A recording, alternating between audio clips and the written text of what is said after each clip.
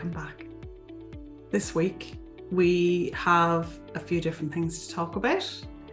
Fertility, infertility, treatments.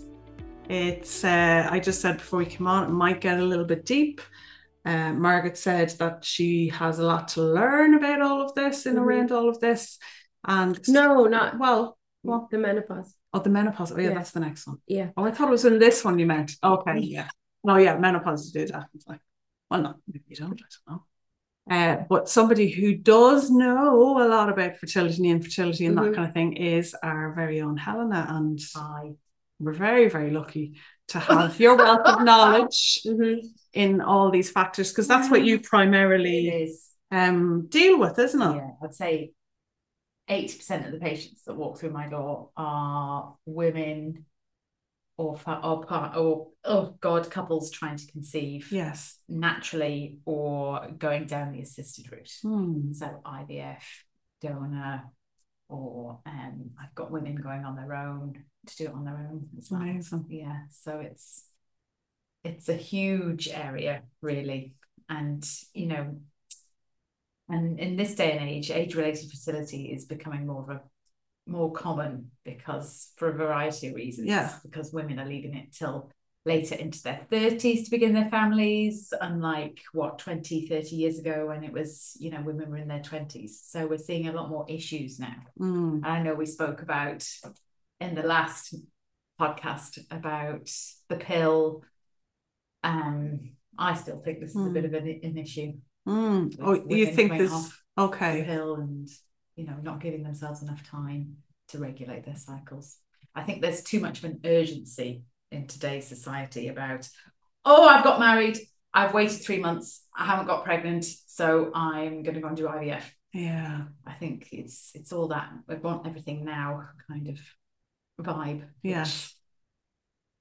And again, you're going back to maybe cycles and cycles, definitely tuning into to all of that. So is it a lot of things like a lot of women, there's nothing wrong with them, and it's just educating them about their cycles, a bit like what Margaret does, and really enhancing ovulation and teaching them about ovulation. So I do a lot of teaching around it. And then of course there's the women that have all the autoimmune stuff. That's getting more and more apparent because there's more mercury in our systems. The food's not as organic as it should be. So we're taking in a lot more pesticides and that kind of thing, our water, and it's changing the way our bodies are. So you're seeing a lot of thyroid issues, endometriosis, fibroids, general hormonal imbalance. So we're working with that. So is it like it's 1 in 6 or something couples in Ireland at the minute? Yeah, one struggle about that struggle, which is fertility. And it's kept such a secret. Like the amount of people that I have coming into me, and I'm the only person that they talk to. So there's a lot of mental emotional side of things as well with it. So I always treat the mental emotional side anyway, because it's with women trying to conceive. It's like a grief cycle is a menstrual cycle. So when they get their period, they are grieving.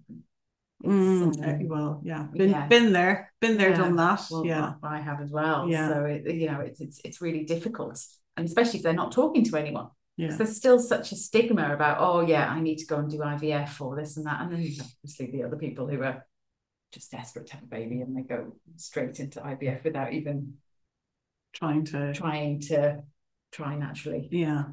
25% chance of working the first time around when you do go for IVF. I found that quite interesting. And that's with someone who's young and healthy. And that would go up to 5% if you're in your 40s. So it's a lot of emphasis really on, it's a very small percentage. For a lot of money. And that's the thing as well. And a lot of hope. Yes. And you're not, when I read that, I was like, well, I probably had been told that or read that, but at the time you're not. You're just like tunnel vision. Do it. Let's get it done. Absolutely. And in regards other European countries, where is Ireland on fertility in regards like cost of it and the access? Very expensive. And the access, well, of course, hopefully at the end of this year, it'll be available on the HSE, but it's going to be very well, I think it'll be very you can't have restricted. Yeah. Like there'll be an age bracket. Okay. You'll have to be healthy, BMI will have to be low, you'll have to be married, probably, knowing Ireland. So there'll be lots of, like it is in the UK. Whereas, a lot of people are thinking, oh yeah, no, I'm in my 40s, I'm going to get a free round of IVF. I don't think that's going to be the case. But I might be wrong, but I don't think it's going to be the case. But there's the clinics in Ireland that are very expensive. It's unregulated. I work in that industry, so I can't say too much as well. So, but there's a lot of hope for a very little percentage of. See that, and when I hear that, it just kind of makes my heart go up. Oh, it's so, and when you're in the middle of it, you can't see anything. No, and then what people say to you, and what people say to you, regardless whether you are getting treatment or not, outside of all of that, what people will say, because and I'm going to sound a little bit controversial when I say this, but we live in a pronatalist society. Yeah, we do. It's like a woman's worth. You're not worth anything unless you have a child or unless you've had a child. It's awful. That's what your worth is, and you can look at that. It doesn't necessarily even have to be around the church. It's just society in general. And then you have women who decide not to have children, and they're made out to be practically villains. Villains. Awful, and nobody knows what someone's story is. Exactly. You don't know what someone's story is. And yet there's all of that, and then what people say to you and how hurtful and painful. And even though their intentions might be good, it's still. And what's a bit of a little I suppose mindfuck is it's not always the woman's fertility issue. What's the stats on that? It's 40% is the woman. There's a issue with the woman. 40% is the male issue, and then 20% is unexplained. And whereas that is a bit of a bullshit thing. The unexplained, it's like. And remember, it's the clinics saying this. They just want you in to, do a cycle. Let's start. That's what they say. And with male fertility issues, if it's, again, this isn't my area, but like low sperm count or whatever, like they're normally quite workable areas. It's really workable. Whereas with women's, it can be a little bit more challenging. We spoke about it in the podcast. It takes 100 days to strengthen your egg, to improve your egg quality with diet, exercise, acupuncture, herbs, nutrition, supplementation, meditation, that kind of thing. With them, and same with the men as well. And I see it all the time where the female partner comes in and said, oh yeah, it's a male factor issue, so we're going straight for IVF. I'm like, well, why doesn't he do X, Y, and Z? And you will see a huge improvement. You will, unless there is like a DNA chromosomal, but we don't know about all chromosomal issues anyway, but a DNA fragmentation issue or something like that, you would, you can change the sperm quality really easily. Because even half the time, you just get the man to move the mobile phone from the front pocket, or cycling, reduce any heat. Scrotum. I always say, get a bag of peas on your husband's balls. Like alcohol, smoking, don't go drinking. Just all these really simple things. And the clinics don't say any of this. They don't give them any advice, and it still can be it's her problem. Exactly. But these people still might go for IVF, but by the time they do their sample for the IVF, there's a huge improvement with the sperm quality if they've done X, Y, and Z. So there was no need for the IVF. You don't know. Just giving it a bit more time, but it's back to like, okay, these people want everything now. And I've been in that situation. I did IVF and I did years of fertility treatment, and it's heartbreaking. But you're completely in the tunnel. And it's like, and you'll do anything. You'll stand on your head if anyone tells you to. Yeah, of course. You'll take all the things, you'll take all the herbs, you'll take all the mushrooms, you'll do all these things. And it's just soul destroying. And then when it doesn't, because we had to make that decision, because after a certain amount of time, like I had to get out of that tunnel. I just could not do it. I guess I feel very blessed and lucky that I come from a large family, so there's a lot of younger children there as well, so I started to focus on being the aunt to them and being an influence in that way. But having to make that decision for us was quite hard. And just deciding, for me, I felt I just wanted to take advantage of everything, because I was getting older as well. I was 46. I wanted to take advantage of everything that was around me, to maybe start looking and grabbing just what life was there, what was there. And going back again to what people say and stuff like that, what I would have loved, and I'm going to say it now, I get all emotional, is you will be okay. Yeah, no, you will. If somebody had said that to me, you'll get through this, but you know what, you'll be okay. So for anyone who's listening to this, because I am, for anyone listening to this, like, you will be okay. Well, you're better than okay. Yeah. And you girls know me. So like that's a huge decision to know when to stop. Yeah. It's a massive thing to know when to stop, because you've hemorrhaged God knows how much money. Mentally, you're broken. Yeah, that was it. And you can always think, oh, well, maybe if we just did this thing. Yeah. Of course. Yeah, because you're always wanting, we try this, or maybe and this, there's always a new thing. Yeah.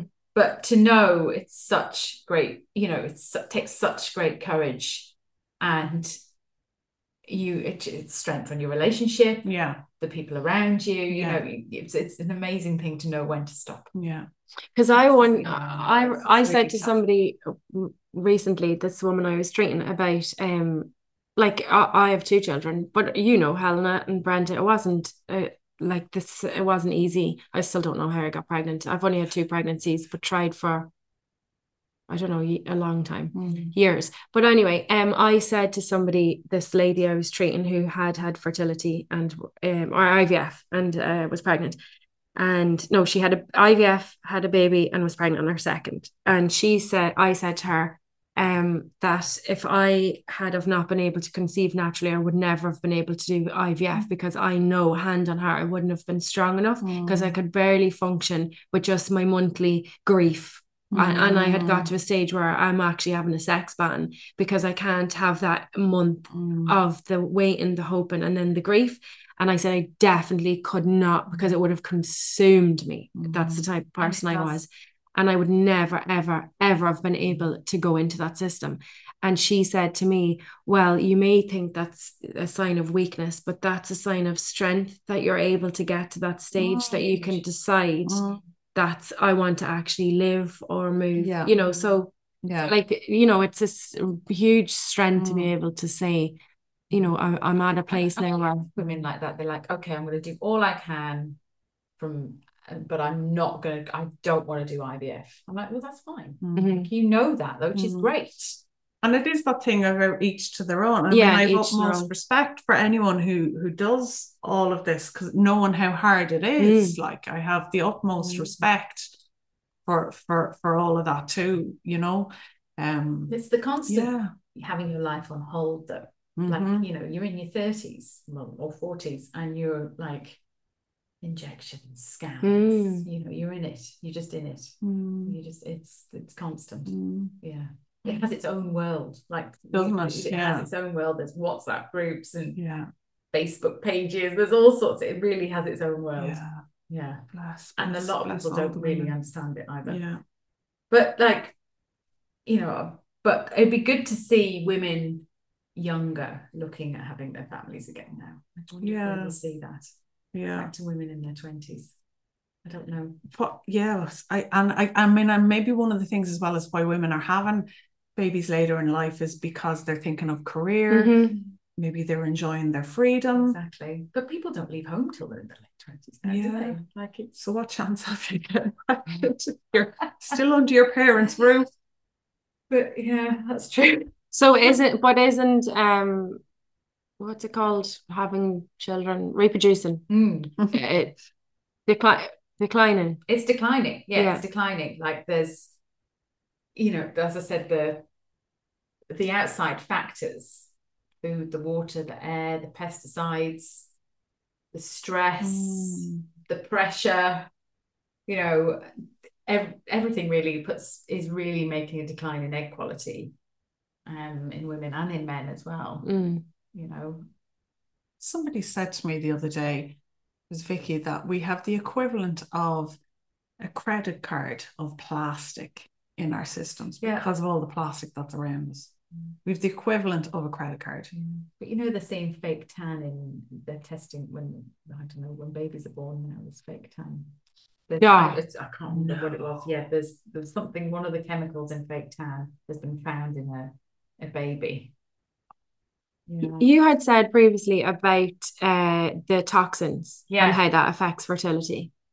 Can you chat about that? Because I don't really know much. The toxin, well, the water's the big thing. It's not as clean as it should be.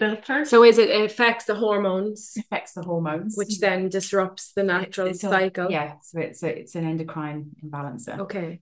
Obviously the pesticides in the ground, we can't all eat organic, it's very expensive, and it's not very readily available either. So there's, the soil is not as good as it used to be. It's been used and overused and we're not getting the nutrients that we need.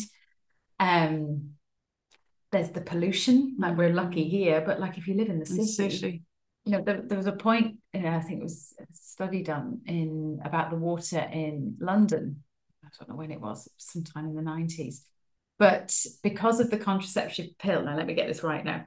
Because of the contraceptive pill, it was creating they were seeing more of an increase in male fertility because of the way the water was full of male infertility. Male infertility. So the water in London it's cleaned and used about 6 times. Yeah, it was, and it was going into the system, and it was affecting male fertility, and they put it down to from the pill. Yeah, women taking the pill. It wasn't. It was the water. It was the water, but it was the women were urinating and into the water system. It was cleaned and recycled and cleaned. So the levels of hormones in the water were affecting male. I'd heard males. That as well. So it's you're damned if you do and you're damned if you don't. But then of course there's the lifestyle crap, isn't there? We, like you said about the wine time before, like drinking. We all like a glass of wine, but what's that? And like we're just talking, maybe people, it's cigarettes, you're not judging, vaping, all these kind of things. But we tend to we want to be everything to everyone. We don't stop and rest and go, okay, I need to get my body into prime position, give myself 3 months, and then we'll try and conceive. Very rare you will see that. And if somebody's listening, and they are struggling, I always find that people are, it's mostly females then that I see, they don't know anything about like what they should be looking for or what they should be asking for if they go to their GP to get like standard blood work done, just to see where they're at. So I know that lots about that. Well, you should go to your GP and get bloods done on day 3 and then day 21 or day 7 post-ovulation of your cycle. Okay. Just, as a basic, just to see what's going on. So day 3 would show the estrogen levels, it would show your follicle stimulating hormone, your luteinizing hormone, your estrogen, your prolactin, your thyroid, all the things that if there's something out of balance, it can affect your ability to conceive. And so that would affect the egg? It could do. Like there is a test called the AMH, which is your anti-Mullerian hormone, which is to check your egg quality, quantity, depends. But your GP won't do this, and too many people hone in on it on its own. It needs to be read with other hormones, and it really is only a good thing to do if you are going for IVF, because it generally tells you how you'll respond to the medication. Okay. Now, it's a good thing to know, because if you're 30 and your AMH comes in at 1, okay, I need to look into if you want a family, you need to get on it, basically. But like if you're 30 and it comes in at 20, you've got time. Do you know what I mean? So it's a good thing. Like there's a lot of talk about egg freezing, and there's a lot of people freezing eggs. But again, I don't think this is the good thing. This is just my opinion, because these women are getting their eggs frozen. We still don't know if they're going to fertilize. We still don't know what's going on with them. And they're waiting. Then they'll wait then till they're 40, and their eggs might not be viable.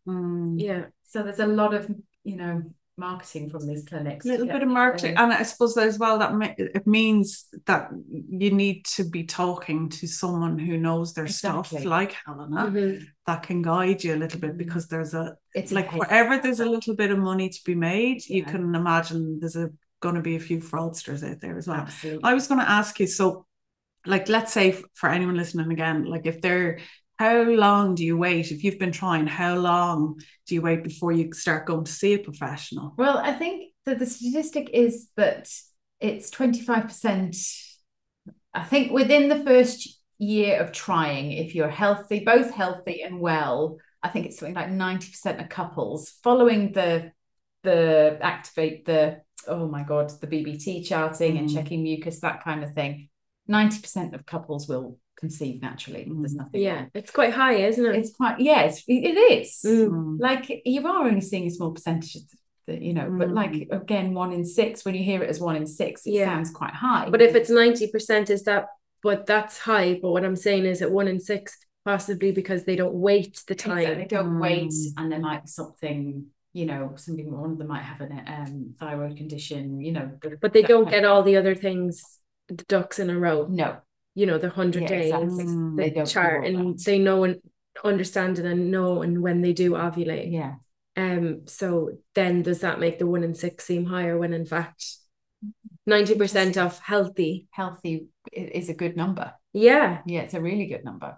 But then it depends on your age, really. Like, a lot of doctors don't want to see you unless you've been trying for 6 months or a year.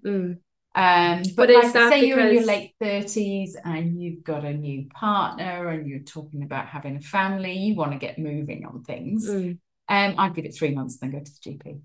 But even if you go to the GP, and it would be great if the GP did the bloods correctly. Give the person then a story of their individual cycle and educated them on their cycle and talked to them and the male about strengthening sperm. That sounds like a perfect ideal world. And then they worked on it. Rather than if you don't wait, because I feel there's a bit of a narrative of, you're a little bit older, don't wait the year, go for 3 months, then you go and you get to the GP, and then you're boom, then IVF. Straight into the IVF. They miss still the link of the education. And there's still there's a massive gap between the GP and the IVF clinic, and then that's where people like me and the other network of people I work with. So if you're saying like 90% of healthy couples should conceive naturally in a year, but they're not. But is it because of the miseducation? I think it's miseducation. Miseducation is the big thing. Yeah. And then the urgency, people. And the urgency. The woman that's come in, I've just got married.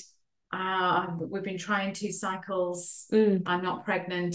She's really anxious. Yeah. She's like, she's driving her husband up the wall. Why am I not pregnant? There's nothing wrong with her. There's absolutely nothing wrong with it. They just haven't given it enough time, and maybe they're having sex at the wrong time. My app says I'm ovulating on day 14.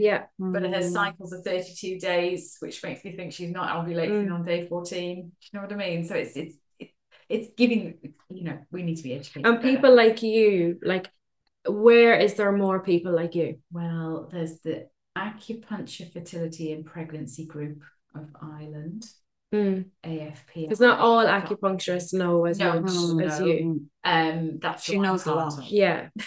There's some great people online. There's the Fertility Detective. There's lots of good people. I'll tell you what I'll do. I'll get a post. Resource. Really resourceful. But in the community, like, where do people go? There's just not really, unless their GP is really up to, that's their that's their buzz. We still, and some GPs don't really understand. Which is fine to say. They don't know what they're general practitioners. And unless it's an interest to them, or they've upskilled, they might be great at other things. I'll do a resource thing, because some really good people on Instagram and some good groups and things like that. And then if anyone had any, if anyone ever wants to send in an email to any of us if they have a question, because we can talk about it then. Definitely. In the podcast as well. Such a big subject.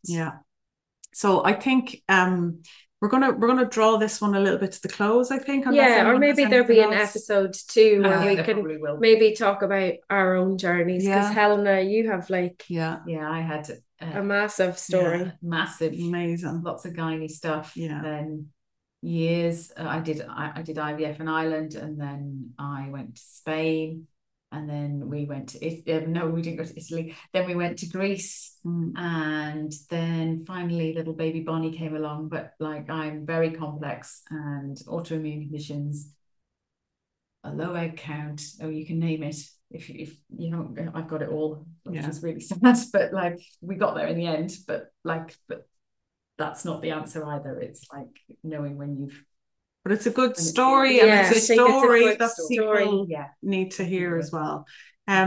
Maybe sometime we might have some wine. Yes, a little white wine.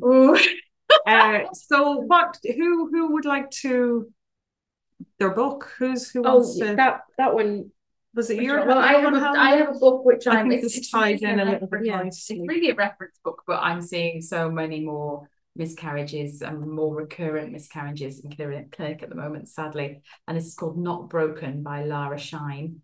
And it's really good, and it really investigates the autoimmune side of it and the repeat implantation failure, which is the more complex end of fertility. So I'm plowing through that at the moment.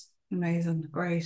Helena, thank you so much. Like, she just has such health, hasn't she? You're just so amazing. Yeah, definitely do, because it's Can anyone remember your email is? We'll put it up on the Wild Women Within gmail.com. It's pretty simple because there's no other Wild Women. We'll add it to all of this as well. So once again, everyone, thank you so much for listening. And if you like what we do, subscribe, share with everybody. We actually have a lot of men that listen to this too. It's all about our health, women's health. And if you like what we do, even head over to Patreon, and if you want to support us there, that would be so amazing too. In the meantime, be well, everybody, and we'll talk to you soon in the next one. Bye-bye. Bye.